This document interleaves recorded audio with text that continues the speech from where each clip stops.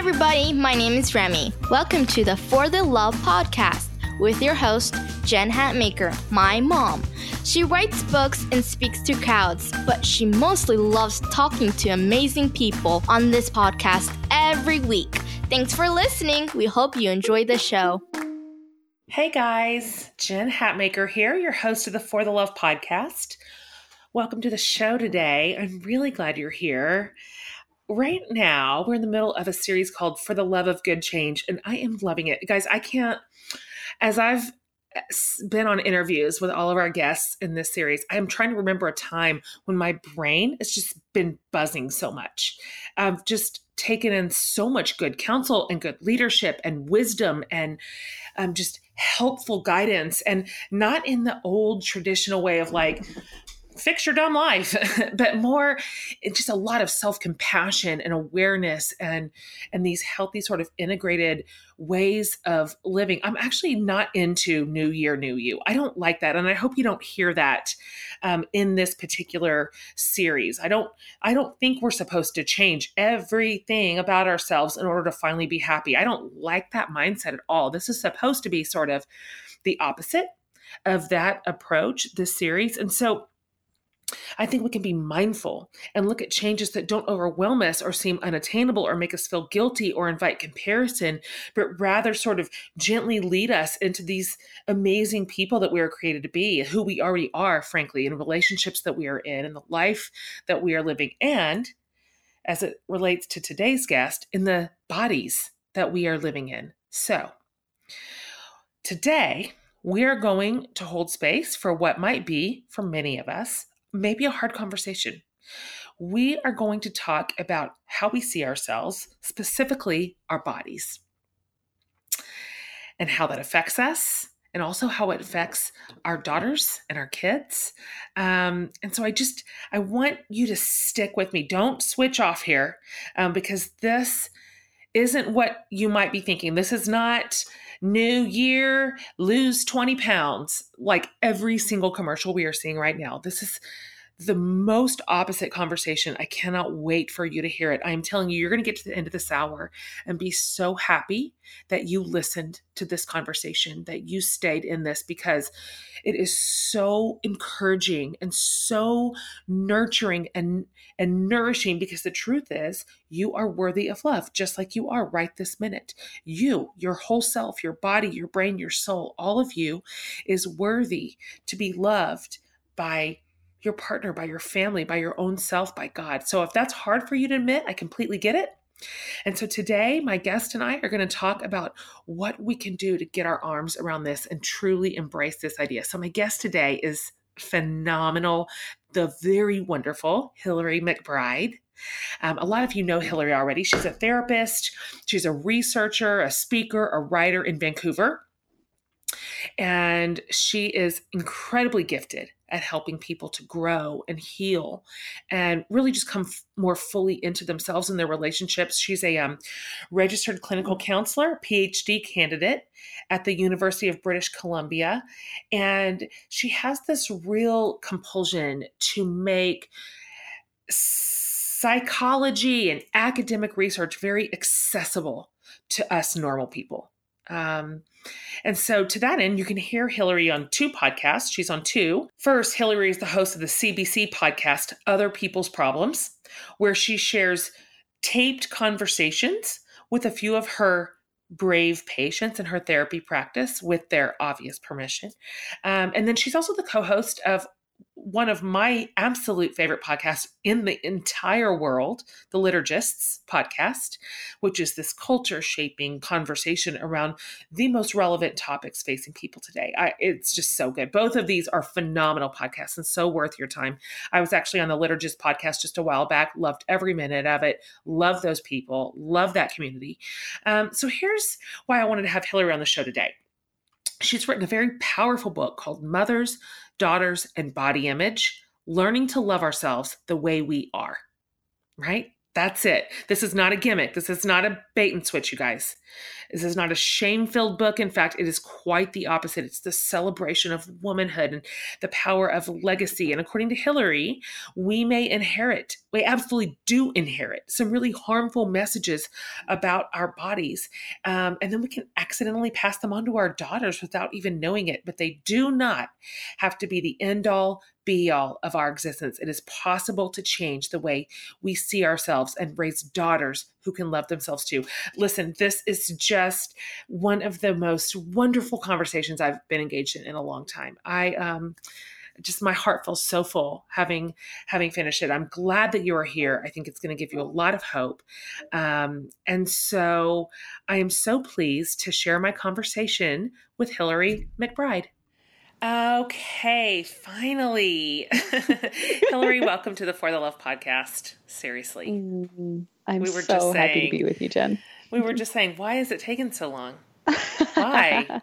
I want an answer. We have so much delightful crossover in our communities and known about you and your work for so long. And I just love it. And I love you from afar. And I'm so happy to talk to you voice to voice. Oh, thanks so much, Jen. Likewise. Feel the same way. I really love what you're putting out into the world right now. And I cannot think of a better conversation to put in front of my podcast community right now. So I've told them a little bit about you and what you do, but I wonder, in your own words, if you could tell us a little bit more about your work.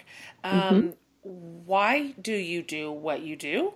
And why have you chosen to kind of sit in hard places with people and guide them through it? It's the greatest honor, truly. It is the greatest honor because a lot of times our pain is something that we carry in such isolation. We feel like we have to tuck it away to be acceptable to the world. And that means that we continue feeling alone and like we're broken and like we can never see ourselves as we truly are. I believe that community and relationship reflects back to us the truth about ourselves that sometimes we can't see when we're in dark spaces. And so I feel like there is this tremendous calling on my life that I don't take lightly to go into the hard spaces to help undo people's aloneness, to help us not carry so much shame about the pain that is actually just part of being human. And I'd like to say that is purely altruistic. I don't know if anything can be, but I feel alive when I do that, in part because I needed people to do that for me in my own life. For a long time, mental health issues were a big part of my identity. I was in and out of treatment for an eating disorder for well over a decade. And at various points that included OCD and anxiety disorders and depression and suicidality. And I had lots of people sit across from me who saw me as an illness, who saw me as a diagnostic label. And then I finally had this therapist who we actually didn't even talk about pathology for a long time. We just talked about what it meant to be human and kind of existentialism and suffering and pain. And I felt seen. And that was the thing that woke me up. It was like, oh, there's more to me than just these labels that everyone has put on me. There's more to me than just if my weight is, what the doctors want it to be. And that made me come alive again. And so I get the pleasure now of sitting in spaces and helping people see themselves as more than just the suffering, but also knowing that they don't have to make the suffering go away to be loved and to be seen and to be valued. That is so gorgeous. Thank you. Since this is a topic we could talk about for practically forever, I'd really love to just jump right in to your book, Mothers, Daughters, and Body Image. I don't have to tell you how much this matters right now and how deeply the community of women struggle here. And I literally hear this every day. If I had to just boil down the amount of sorrow and conversation that I take in for my community, this is up at the top all the time. Right. So in a nutshell, can you just tell us what's the book about? Why'd you decide to write it and make this a part of your clinical focus? Yeah. So I want to start by echoing that we could talk about it forever. Like Good. truly, this is one of my areas of academic specialty. So literally for like years, I've been talking about this in Yep. academic space. And so truly like this conversation could go on without Yep. end for a long time, but I'll try and keep it brief. In the post recovery phase of my eating disorder and going back to grad school and starting my journey of becoming a therapist and academic, I was doing some work in researching body image, and it seemed like there was so much that we understood about pathology. We understood about why do women hate their bodies? Why is it that this is happening and how does it get that way? We understand that now. We've put a lot of research and energy Right. into that, but we don't understand what happens when women don't hate their bodies. Like, how does that happen? What's going on Wow. there? And there's actually some pretty terrifying statistics that show us that in North America, across the lifespan, the percentage of women who hate their bodies or are extremely dissatisfied with their bodies is between 85 and 95%. Like truly Wow. a shocking number, which would Wow. say to us that if you don't hate your body, you're actually in the minority. By far. By far, yeah. And so in that process, I thought, oh gosh, like this can't be this way forever. We got to do something about this. But what do we know about when women love their bodies and how do they get there? And so I decided to research that, in part because I'm really interested in changing the social discourse around women's bodies, but also because I have a terrifying fear. It grips me so viscerally that I'll have a daughter one day who hates her body the way that I hated mine. Yeah. So this is very personal, but also sociological and psychological, and about this cultural landscape that we're in. And in doing this research, I put the question out to recruit participants. So when we're doing research, we recruit participants, and we're trying to do that in an ethical way. And so put up these posters and put things out on the internet and said, do you love your body? Have you never had an eating disorder? Are you out there? I need to talk to you if you're out there. Like, please. Right. And I kept making this joke to my supervisor and to people that I would come across, like, I don't think I'm going to find anyone. They're not out there. And what was amazing, and this almost never happens in research, I had an overwhelming response of people within the first 24 hours just jumping at the gate to try to participate in this study. And I thought, wait a second, this doesn't fit the bill. Like, that's interesting. The statistics tell us that most women hate their bodies. So what's going on? Where are all these women coming from? And what was interesting, and this is kind of like it's a subversive script, but the women were saying, I've been desperate to find a place where I could talk about how okay I am with my body, but because of how much other women hate their bodies, if I tell the truth about my ability to love my body, then I get excluded from social conversations. Wow. I get told I'm not allowed because I don't understand. Some of these women are saying, like, I have been shut out from communities because people will say the thing that bonds us is our body hatred. And right. And so here's this interesting paradox, is that we see that the majority of women in North America are dissatisfied with their bodies, and the rates are rising, and it's becoming earlier and earlier that this takes place, and it's growing later and later into the lifespan. And yet we have this growing community of women who have an alternative narrative, but don't feel allowed to tell their stories. Wow. And so because they're not allowed to tell their stories, we don't even understand how they got that way. Because hating our bodies has become such a central part of connecting to other women.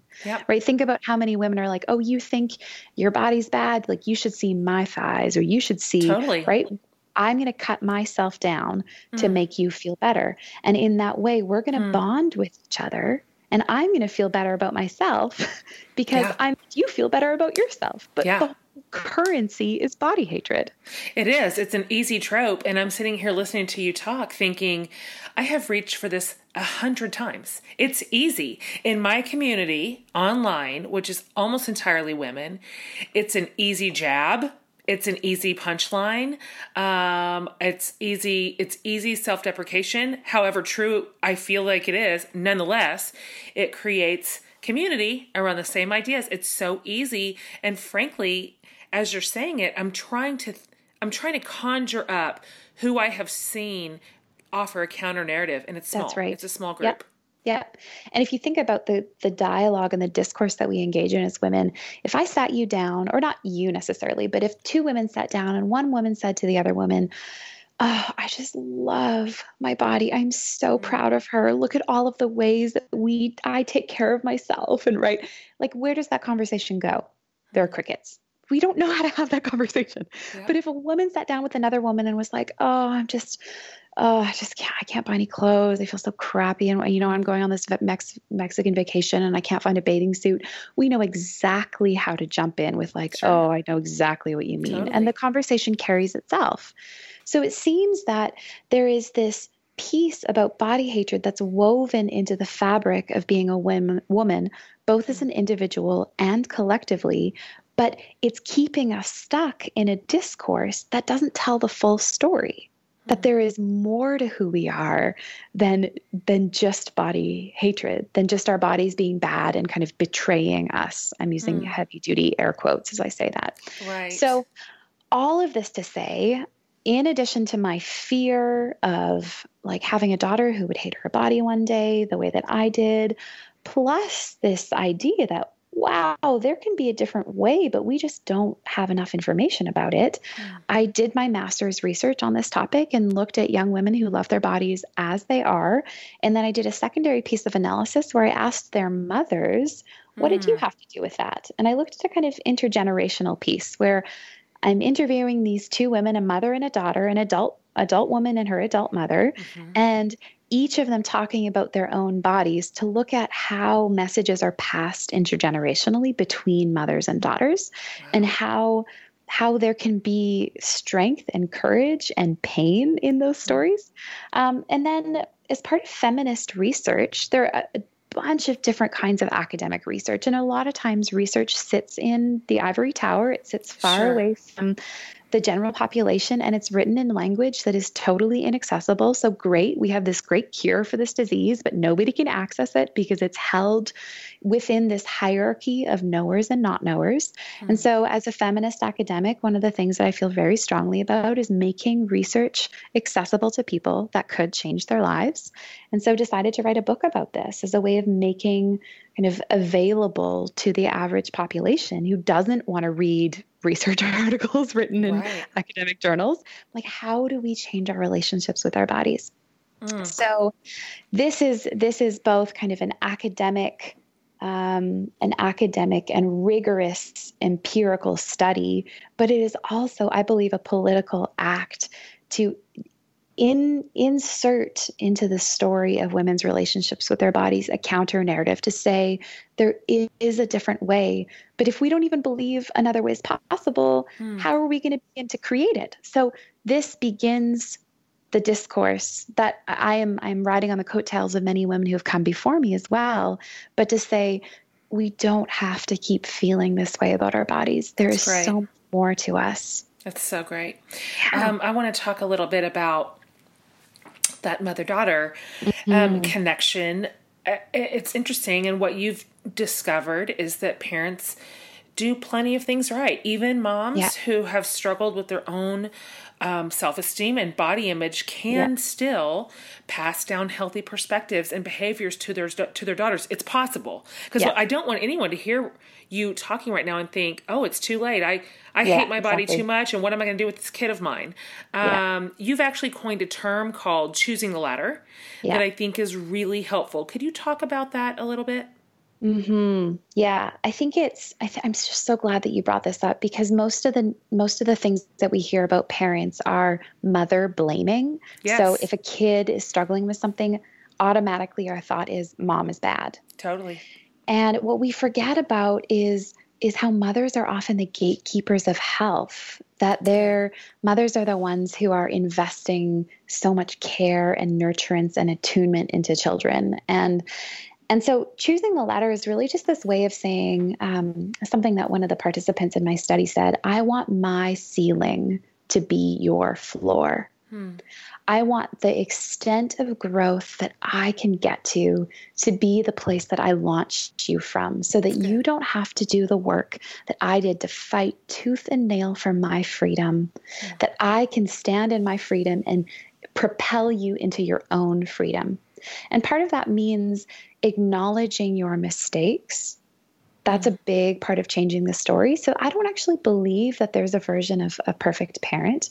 I think Right. that a good enough parent, a parent who is giving everything that they can to their children, is a parent who notices their mistakes and takes responsibility for it. Because what you're doing is you're saying to your kids, when you grow up, you're going to make mistakes. And here is a model of how you take responsibility for that. So for all the parents who are listening, it's okay that you hurt your kids. Every parent hurts their kids. Totally. I mean, abuse is an exception, right? Like that's something Right. I want to distinguish from, the normal parental mistakes that people make. But the idea is that there is no perfect parent. There is you being fully human in a way that supports your children to become adults who are fully human, which means saying, oops, I messed up.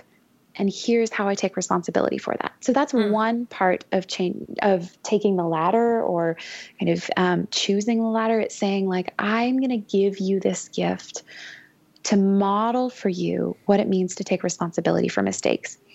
That in part of that is acknowledging where your woundedness is as a parent. So one of the things that I saw in my research and in the study was that moms who had anxiety would go the extra mile to say to their kids, so you might have anxiety one day, and if you do, that's totally okay, and here's what I want for you to do about it. So instead of like, I'm going to shove down all of my pain so that you think that I'm perfect and you have this experience of me as being impenetrable or whatever, they're giving this model of a human and demonstrating vulnerability and authenticity and supporting them to reach out for help by saying, here's how you ask for help, and you can ask me. And if you ever feel anxious, to continue on with that example, if you ever feel anxious, come talk to me and I'll teach you how to breathe together, and we'll go get you therapy. And if you need medication, we'll get you medication. And you never have to feel shame about asking for help for the ways that you struggle in life. And in doing so, instead of pretending that there was no anxiety struggle, they supported their kids to have an open dialogue if that would come up. Because as I was saying at the beginning of this interview, so much of our pain we carry in isolation, and we wound ourselves even more because of the shame we carry for how we struggle. And if we can undo the shame about our struggle, then we can get right on to healing our pain. That's great. I love it.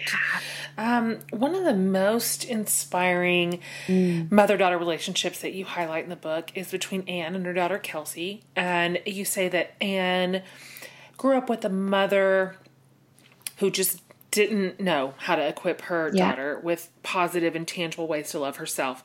But even though Anne was not given those tools, and even though she actually did feel shame about her own body, she was able to not pass along that sort of toxic thinking along to her daughter. And in fact, Kelsey, in a reversal, was actually able to help her mom, which is so hopeful and so beautiful. Could you talk about that just a little bit, about that relationship? I just love that story. These two beautiful, beautiful women. I truly mean that, like inside and out.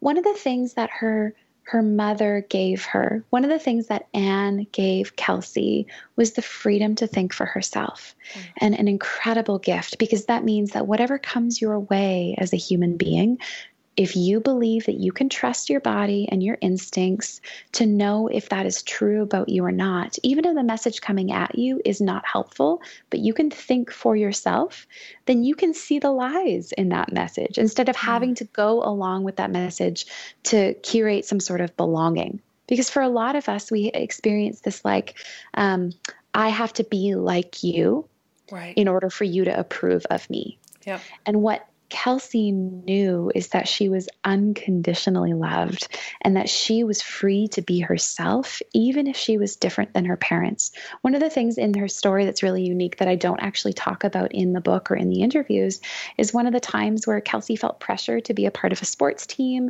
And she went to her parents and said, I know you really want this for me, and you've been really pushing for this, and you have made lots of sacrifices for me to be in this sport up until this point, but I don't want this for me anymore. I think that you want this for me, but I don't want this for me. That's good. And her mom said, absolutely. Like, you are free to say no to this. And thank you for telling us. And I'm so sorry you felt the pressure. And so again, there is the kind of owning, not necessarily a mistake, but owning her role or the pressure she put on her. And saying, when you give me that feedback, Kelsey, when you tell me that something isn't working, I can hold that and not silence you to manage my discomfort, and not make you comply with my expectations so that I feel okay about myself. So there really was this beautiful freedom for her to think for herself, and for her to act and use her voice. Like, voice is a really important construct when we think about feminist psychology and women's ability to know what they know, to honor what they know, and to actually speak it out loud to the people that they love. And in the relationship between Anne and Kelsey, Kelsey never had to lose her voice to create belonging with her mother. What a wonderful example. I really appreciate all this dialed in work that you do between moms and daughters. That's just so many of us, and we are both daughters and mothers, and that there's just no way for me not to relate to that. But I also like how in the book you talk about how a woman's relationship with her body can mirror the kind of love and acceptance she has of her partner. And so I appreciate that angle too. I wonder if you could talk a little bit about that. And it's really a great way to understand how we can learn to have compassion for ourselves. So if you think about the thing that I hear so many women say, I mean, I was leading a women's retreat this weekend, and I heard women say over and over and over again, I would never judge you the way that I judge me. That we somehow can see the goodness and the beauty and the imago Dei in the other, but somehow we've come up with all of these reasons why we are exempt from that very thing for ourselves. So there's that piece of it, which is like, what would happen if I could see myself the way that I see others? Like, if we do not walk through the world judging every other woman's body, then why do we do that to ourselves? That's a great question. But perhaps the curiosity then is too, if we do walk through the world judging other women's bodies and say, oh, she shouldn't be in that bikini, or like, oh, that, some women just shouldn't wear certain kinds of clothes. How do we ever expect to feel safe within ourselves? We are just practicing judgment that is going to fuel back into our self-discourse. And so truly there has to be this kind of this parallel process where we treat ourselves like we treat others. It's my favorite spin on the golden rule. Yes, exactly. Like, I must love myself like I love you. Good. And a lot of times we flip it the other way and we say like, do unto others as you would have them to do unto you. But there's a beautiful thing if we reverse that. If they're both equal, then all of the goodness that I believe for others, all of the healing that I fight for, and the redemption and the advocacy and the justice and the compassion that I fight for others, where did I get the story that I am not deserving of that as well? Right. Yeah. That's really good leadership. So there's that little piece of it. But then the other thing is that we often talk about our bodies as an it. And this is where we get into kind of theories of embodiment. The idea is that we have created this mind-body divide that does not exist. And the neuroscientific evidence about the connection between our brains and our bodies is overwhelming and compelling in the undoing of this mind-body split that so many of us have espoused. And so we think about our bodies as an object, that our bodies are an it that either does or doesn't do what we want it to do, instead of thinking about our bodies as us. So there is a profound political implication if we start saying things like, I am my body, because it means that everything that anyone has ever done to our body, they have also done to us. And that means feeling the pain of racism and feeling the pain of homophobia and feeling the pain of violence against our bodies, or the way that we have been traumatized because of how other people have used or misused our bodies. So saying I am my body means feeling the pain that our bodies carry. But it also comes with this beautiful gift of realizing that our bodies are good and that we are good and that all of the things that we have said about the other parts of us that are not body, like mind or spirit, are actually applicable to the body too. So if we can, I sometimes when I'm leading women's retreats or doing embodiment workshops or body image workshops, I ask the question, what's your relationship to yourself? And women will say, compassionate or complicated or, in process, or I'm learning, or it's more loving than it used to be.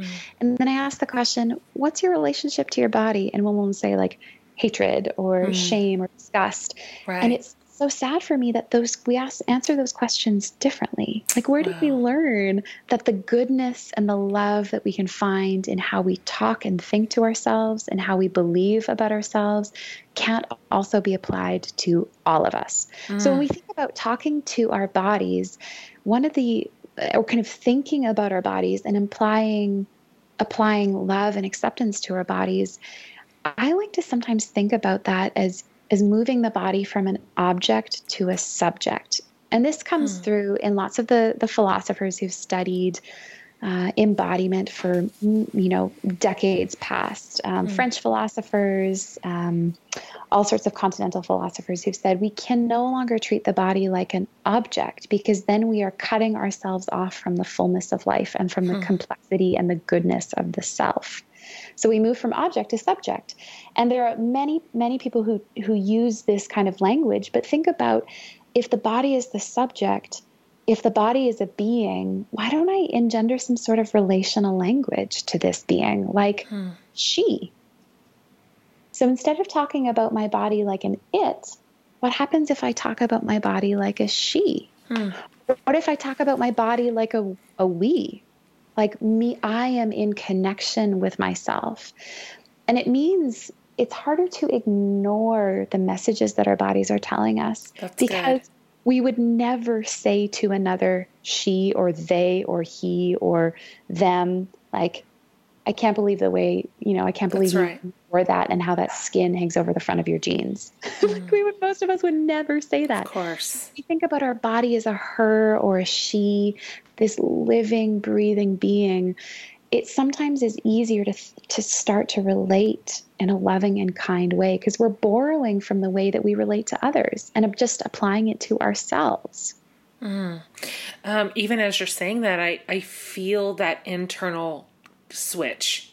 Okay. You're right. It is that's a bit of a mental exercise. It's true. Which I can see how if I were to regularly practice using those pronouns and that sort of language, I think that sort of thinking could lead my feelings. I think my feelings might follow. Yes. That is really a profound idea.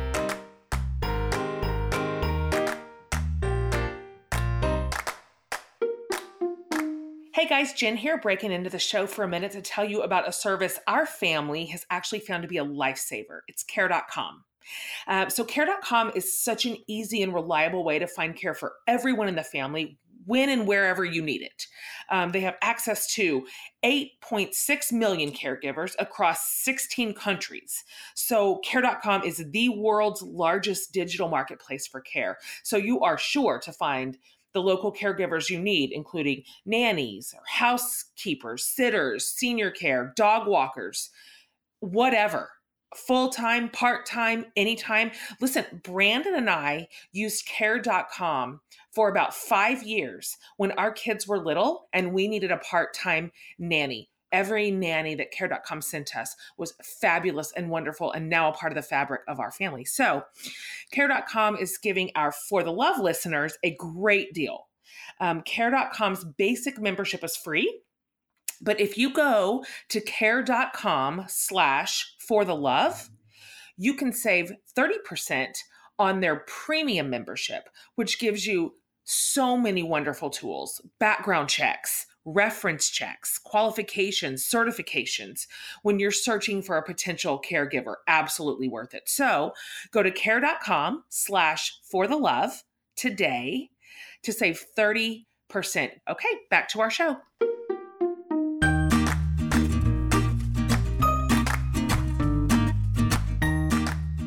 Body image is just it's such a tough nut to crack. Right. Yeah. I love that you're spending your energy on this, and this is your academic space, because it's so complicated. The underlying causes are so complicated, and this, for me, and I know this is also true for a lot of women, food is this wonderful mechanism to numb, and it does deliver on the front end. It will. Absolutely. It does what I want it to do when I want it to do that. You know, when we, I'm not sure why so many of us reach for that. Maybe we don't know how to feel hard things, or we were never taught how, or no one ever showed us how to hold complicated emotions and move through them in healthy ways. I wonder if just for a moment you could talk a little bit about emotional regulation, and when we're feeling so overwhelmed that all we want to do is numb ourselves, and food is such an easy reach there, and it just delivers quickly. It's an automatic. What can we do to move through that in a different way, in a healthy way, in an integrated way?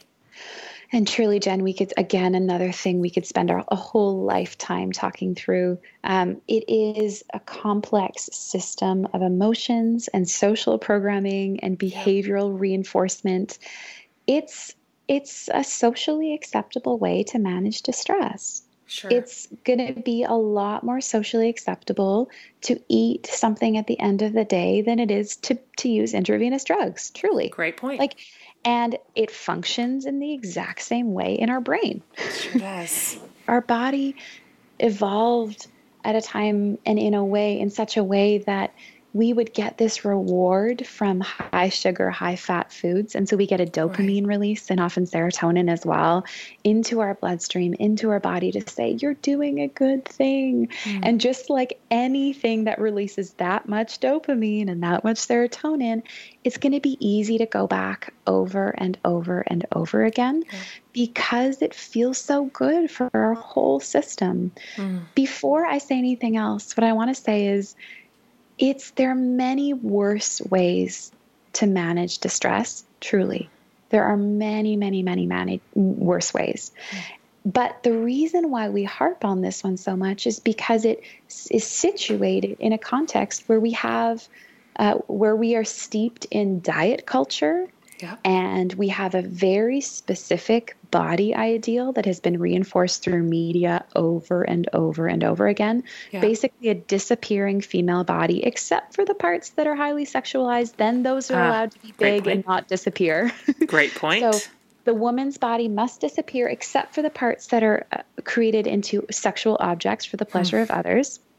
And so when we look at food and managing emotions by using food, part of the reason why there's so much shame is because women have often been told that their body at any size, except for the smallest and most invisible size, is bad. So if we were doing anything else to manage distress, like taking a bath, it feels so good, going for a brisk walk, going for a run, but those don't have the same kind of effects on our body that our society has constructed as being shameful or damaging. We don't beat ourselves up about doing those things because they exist, the bath, the run, the walk, those exist in a framework where we're told that those are good. That's right. So before I even talk about emotional regulation and doing something else instead, we have to remember that this is we live in a very toxic society, which has constructed a very unhealthy, unattainable ideal for the female body. And anything different than the ideal is considered shameful and bad. That's right. I want to kind of pierce that lie right away. If you need to eat because that is the safest way for you to manage distress, because you have been emotionally abused, because you were neglected, there is no shame in that. There is no shame in that. The second thing I'll say is that if you find that you don't know how to do anything else, or you're numbing out, or binge eating is kind of is taking over, and you're feeling like it's out of control and you're not making the choice, it's choosing for you, this kind of repetitive behavior, then it's a great idea to start becoming mindful. That's often the best place where we start. I remember early on in eating disorder treatment, before anyone in my treatment program said, okay, we need you to make changes to your behavior, all they said was, we just want you to notice and become aware of what's happening. Okay. Because so often the things that we do to emotionally regulate involve a kind of numbing out and dissociation. Yeah. We lose awareness and we are not making the choices. And so to become aware of what's happening, to notice it as it's happening is often the first step. It's often the first place to start. And then what we need to be able to do is perhaps pause and ask ourselves before we reach for the thing that maybe we're not like actually really hungry for, but it just tastes good. Yeah. Or we don't know how to be present and still when we're watching a movie or sitting down. And so we need something to distract us. And it's kind of like a stimulation behavior to create some sort of distraction from the present moment. Then before you reach for the thing, I might ask you to notice, what is it that I'm feeling right now? And just simply kind of interrupting the automatic process of like mindlessly reaching for the bag of chips or whatever it is. And then maybe noticing like, oh, interesting. Every time I reach for the chocolate bar, every time I'm eating 3, 4, 5 servings of food when I'm actually not hungry anymore, when I slow down and ask myself, there's a sadness or a loneliness that's there. And so you might collect some data about specific kinds of things that pop up before you reach for food that you're not actually hungry for. And then what I might be kind of suggesting or urging you towards is exploring your stories growing up about that feeling. What were you told anytime you were sad? Sometimes people were told when they're sad growing up, like, don't be sad, it's weak, or don't be afraid, especially in evangelical contexts. That's right. Perfect love drives out fear. If you're afraid, it means that you're not trusting God, so you can't be afraid. Yep. So the message we learned is if we feel fear, we have to shove it down in order to be acceptable to our tribe. That's right. And so when we shove it down, we never actually learn how to feel it. And there's a fear of being shameful, about not being good enough. So guess what happens, 20 years down the road, you feel fear. Well, you have no other strategies besides doing anything you can to try and make it go away. So it might mean looking back and asking yourself, what were the stories that I heard about this emotion? And one of the things that is really important to acknowledge about emotion is that it's a socially and relationally learned process. It's not an intellectual skill to feel emotion. It's actually something you learn in connection with another person. So the same parts of our brain that hold the relational capacities also hold the affective or kind of sensing, intuiting about ourselves, knowing where we're at and reading our own body cues parts. And we learn through relationship with another person how to feel. So you can't actually read a book and learn how to feel. You can't just decide, I'm going to name this. It actually takes having relational permission and guidance for someone to say to you, okay, this is what you do next, and this is what you do next. And I'm going to stay with you until it's dissipated. That's good.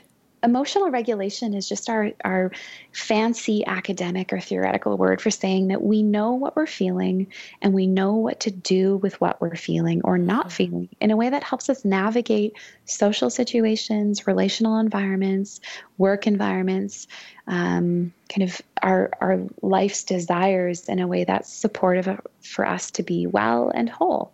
So that can mean knowing when we're feeling low energy, low emotions, kind of a down feeling, if you will, how to bring that back up. Or if we're feeling too much or we're feeling anxious or distressed, knowing how to recognize that and what to do about it to bring it back down. It's funny to hear you talk about it because it sounds simple.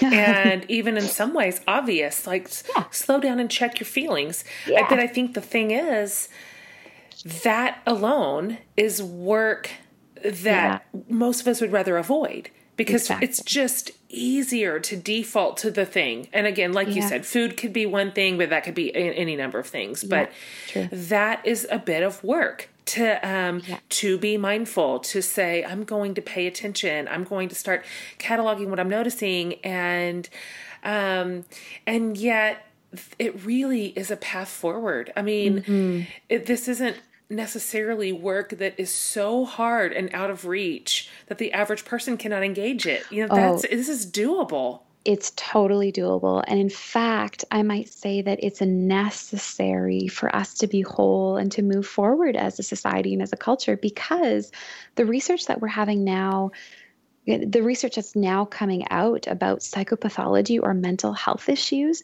is that most mental health issues are primarily emotional regulation disorders. That there is an inability to know what to do when we're feeling big emotions or not enough emotions, or we're not expressing them in ways that are supportive for us or for other people. And so if we could think of one thing that you could do to help yourself, truly it would be to learn how to feel feelings. And the research about emotional regulation shows us that a kid's ability to emotionally regulate is more predictive of their academic success than IQ. That's interesting. So even when that's controlled for socioeconomic status, we know that regardless of where you come from, what your brain's level of ability is cognitively, if you can emotionally regulate, you will be much more successful in school, regardless of what your IQ is. Wow. Yeah. Wow. And of course, looping back around to the top of the show, this is indeed something we can model and pass on to our kids. Just knowing these are tools that we can put in our own hands and the hands of our kids to be incredibly predictive of their future. It's big stuff here.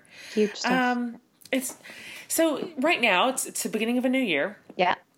And kind of how this goes in mainstream culture. This is the time when a lot of people tune their attention toward improvement or wellness or health or all the things that we sort of want out of this next sort of page, this next chapter. And it's a weird time for a lot of us because, of course, just 1 minute ago, it's all these happy, warm Christmas commercials filled with families and cinnamon rolls, right? and then it's this like messaging whiplash because the cinnamon rolls are gone. It's kale, it's guilt. Every other commercial is weight loss. Every other one. It is a gym or it is a pill. And it's this idea like, okay, we'll have you 20 pounds lighter by Valentine's Day. I mean, those messages are everywhere. They're literally in every channel. And so, and that goes back to what you were saying earlier, is this really is the era that we're breathing. It really is the culture that we have been raised in, and sort of it's been normalized for us. And so how would you suggest that we begin the challenging work, frankly, of shutting out so many of these toxic messages that are aimed at us with great effect? I mean, this is a billion-dollar industry we're talking about here, so it's no joke. How do we learn to care for our bodies? Because we do want to care for our bodies. This is it's our body, it's our she, it's our her. Yes, that's right. But not in a punishing way, but more like as a gift. More like as a partner, as like a cherished member of who we are. Oh, I just love hearing you talk about it that way. I'm so hopeful that even just hearing this conversation might inspire the beginnings of the sparks of some compassion and some cherishing of the bodies for those who are listening.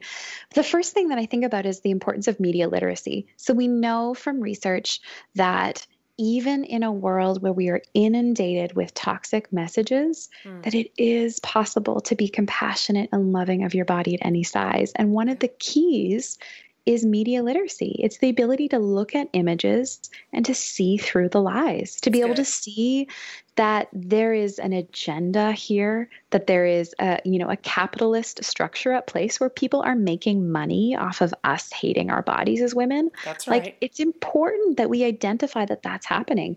There are even really powerful documentaries and the work of a woman named Jean Kilbourne and a documentary called Killing Us Softly, where she looks at the images that are manipulated so that the people who are in the images that we are comparing ourselves to, that they don't even look like that, because the images have been manipulated so much that the people themselves who the image is capturing, it doesn't even resemble their original form. It's just craziness. It is absolute insanity. And yet we're looking at those things and feeling badly about ourselves. And no, Yeah. like literally no person looks like that. Not even the person who the image was taken of. So being able to see Right. the media and understand the socio-political context where there is an agenda, there is a capitalist and patriarchal agenda where That's right. women are kept hating their bodies as a tool for oppression That's and as a way to right. make money. Like We're we laughing, but it is true. It's true. Yep. Absolutely, it's true. And depending on how far along the feminist spectrum you go, some people will even articulate like this is the greatest strategy to keep women subservient because Wow. if they hate their bodies, then they are not engaging in political action. Like one of That's my right. favorite questions to ask people is what would you have energy for if Hmm. you spent less time hating your body, manipulating your appearance, That's right. focusing on what your body is or isn't doing and trying to make it different? What would you do with all of your brain power if you were not Totally. obsessing about meal planning and calorie counting and Hmm. shaming yourself? Like there is a revolution in order here. there is like there is a Sincerely. whole army of people who have the capacity intellectually from a heart center place spiritually to engage in acts of justice Hmm. and ending oppression of marginalized people groups. But we're sitting at home fussing about if how our bat wings or how the skin on the top of our jeans is looking and obsessing about what kind of products we can buy to make our body look different. Like That's truly right. there's a political piece to this, I believe. So the first is media literacy. The second I would say is that we need self-compassion, that we need Hmm. to say that our body is okay at any size. Because as That's soon as good. and I think you can believe that and start acting like it, or you could act like it and then you'll believe it later. Hmm. Yeah. Yeah. Either those things are connected, our actions and our beliefs. And because they're so interconnected, we can do one and it'll affect the other. But as soon as we have this kind of contingent self worth where we say, like, if this, then I'll be okay, we are setting ourselves up for a whole lifetime of feeling like we have to chase something to earn our enoughness. That's right. And so it'll just switch out. It'll be if, I weigh this much, or if Yeah. I didn't have this many wrinkles, or if my Hmm. body looked that way. And the target will keep moving and moving and moving. And we will always feel like we are waiting to change something to be Hmm. okay. And so I think what we say is that Yeah. in the new year, instead of caring about the weight that we've gained, we say, my New Year's resolution is to be kind to myself now, Hmm. not to wait until my body is different, not to wait until XYZ has happened to be happy with myself, but to say, I am completely enough and lovable. I am loved and lovable now, Hmm. now as I am. That's so good. What a refreshing thing to hear. It's Mm-hmm. so different from every other narrative aimed at women, and I really Yeah. agree with you that it could matter. I mean, But it this can doesn't make matter. anyone money. It doesn't make anyone That's a super good point. money, There is right? no money in it. No gym Um, memberships get uh, signed up for if we're like, I'm good, girl. I'm good. Right. Honestly, I don't know if you follow Jamila Jamil. I don't know if you know who Yes, that is. I She's an do. actress Do. on The Do. Good Place. Yes. And we had her on the show a few weeks ago, and she is just doing this amazing work right now Mhm. about a counter narrative, and she is Yes. calling it all out, all of it, all the Yeah. celebrity culture, the endorsement culture, the Yeah. crazy fad unhealthy diet culture, the magazine airbrush culture. And this is her, she makes the same point. Yeah. This is not a mystery. And what's interesting is a lot of those industries, their front facing idea is that they love women. That's what they say. We love Right. women. Right. We are That's right. for women. We're showcasing women. We care for women. But the truth is, they're making money on on women. That's Okay, right. so let me ask you this. This last question before we sort Okay. of wrap it up together. Would we, and you mentioned this earlier, so I just wanted to touch back on it. When we listen to the world about, what our body should look like, then at that point, our body no longer belongs to ourselves. And that is a scary place to live. Yeah. So I know that you're working on a new book called Embodiment. Can you talk a little bit about this concept and when did our brains get disconnected from our bodies? And we've talked a little bit about it, but what can we do about it? Oh, yes. Jen, this is a really fun question to answer because it makes us see how long and how much work has been put into us feeling this way that we do. I was talking with women about this again at an event that I was leading recently, and women were shocked to feel like, oh my goodness, it's not because I'm broken that I feel this way. You mean there's been millennia of thought that has been put into me feeling bad about myself. So we actually see this split between mind and body start even as far back as Plato. Plato said the soul and the body are distinct from each other, and the soul is good and the body is bad, right? And then we see our friend Paul and his Pauline theology pick this up and talk about the flesh is bad. So for people who grew up in the church, there is an extra narrative to contend with, which is that like we have been told that our flesh is where our sinfulness is. And even more so as women. Women have been told over and over again, it's your body. Your body is bad. It led everyone astray. It's where lust is. That's right. So body is bad. And then we see even further René Descartes, so philosophers say that the mind is closer to the soul. The mind can leave the body. The body is bad. Body is where pain is. Body is where lust is. Body is where desire is. And in that, there was also this kind of this gendered story too, where men were able to leave. This is a very like heteronormative story kind of historically, but men were able to leave the house and go to the ivory tower and think and do theology, and women, because of the cycles and the rhythms of the body and taking care of children, had to stay with the daily tasks and the lived experience of the body. And so in addition to there being this story about mind being good and body being bad, women were associated more with the body and the needs and the desires and the lusts of the body. And so there is a patriarchal component to this.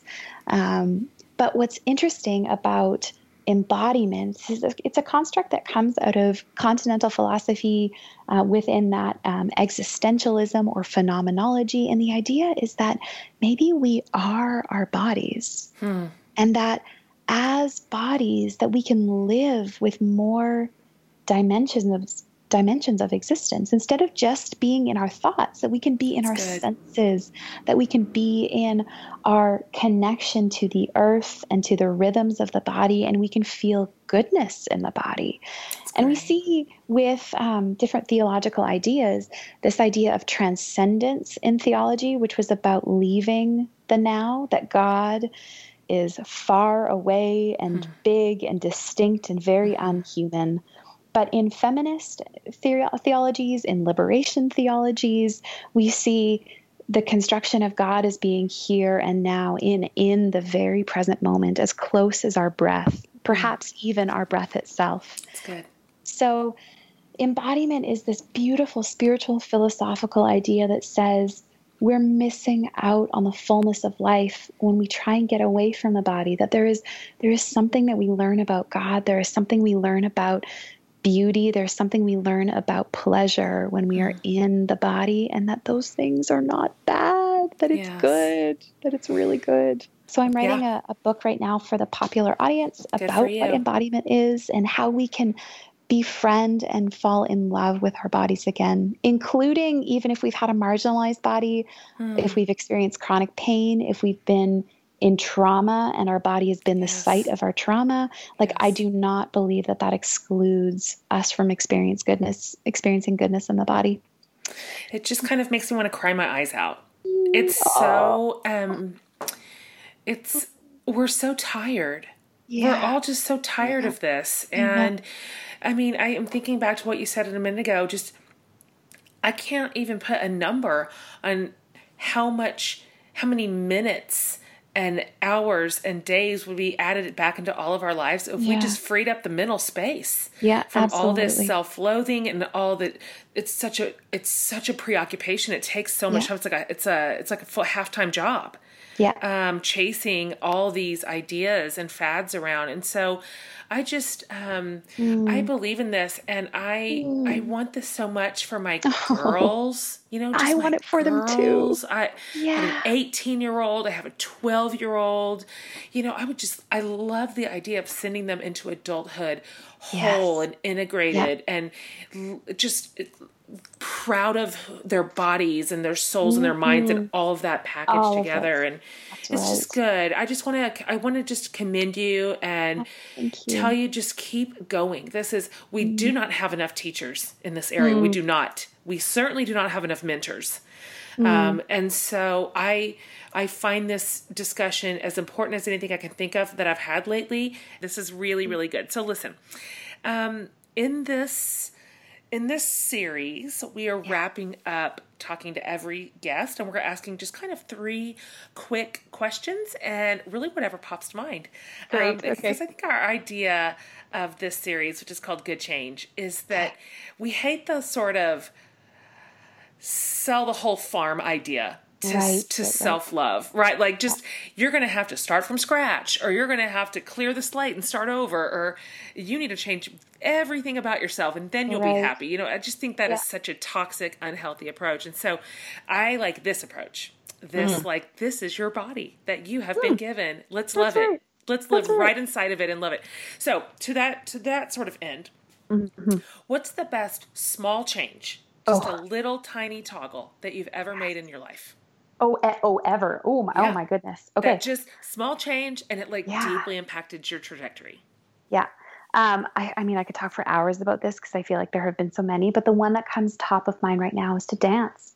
And this is not like Oh, not in a class, not for anyone, not choreographed, like music on, that's good. naked in my house, alone, moving in a way that Oh, feels good. Because what we know from embodiment is that you can't believe goodness about your body if you haven't experienced goodness that's of your great. body.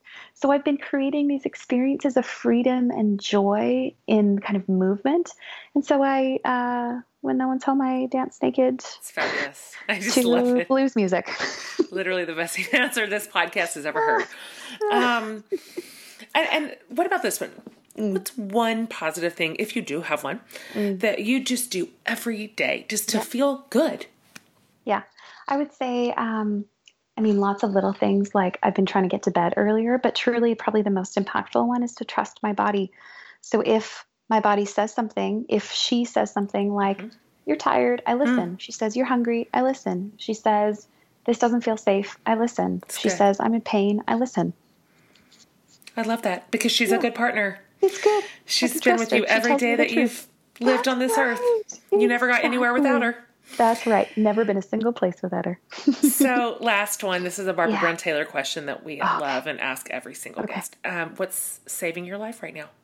Okay. Well, because it's top of mind, I would say one of these women's retreats I'm doing. Lisa Gungor and I. Mm-hmm. Lisa is married to Michael Gungor, who's also on Yep. the Liturgist podcast. But we have started these women's embodiment retreats that are focused on kind of the sacredness of the body and the goodness of femininity, and not in a traditional sense of like Right. doing pretty Sure. things, but really like kind of an earthy connection to God, to each other, and to create a new story about being a woman in this world, one that undoes shame and isolation and competition.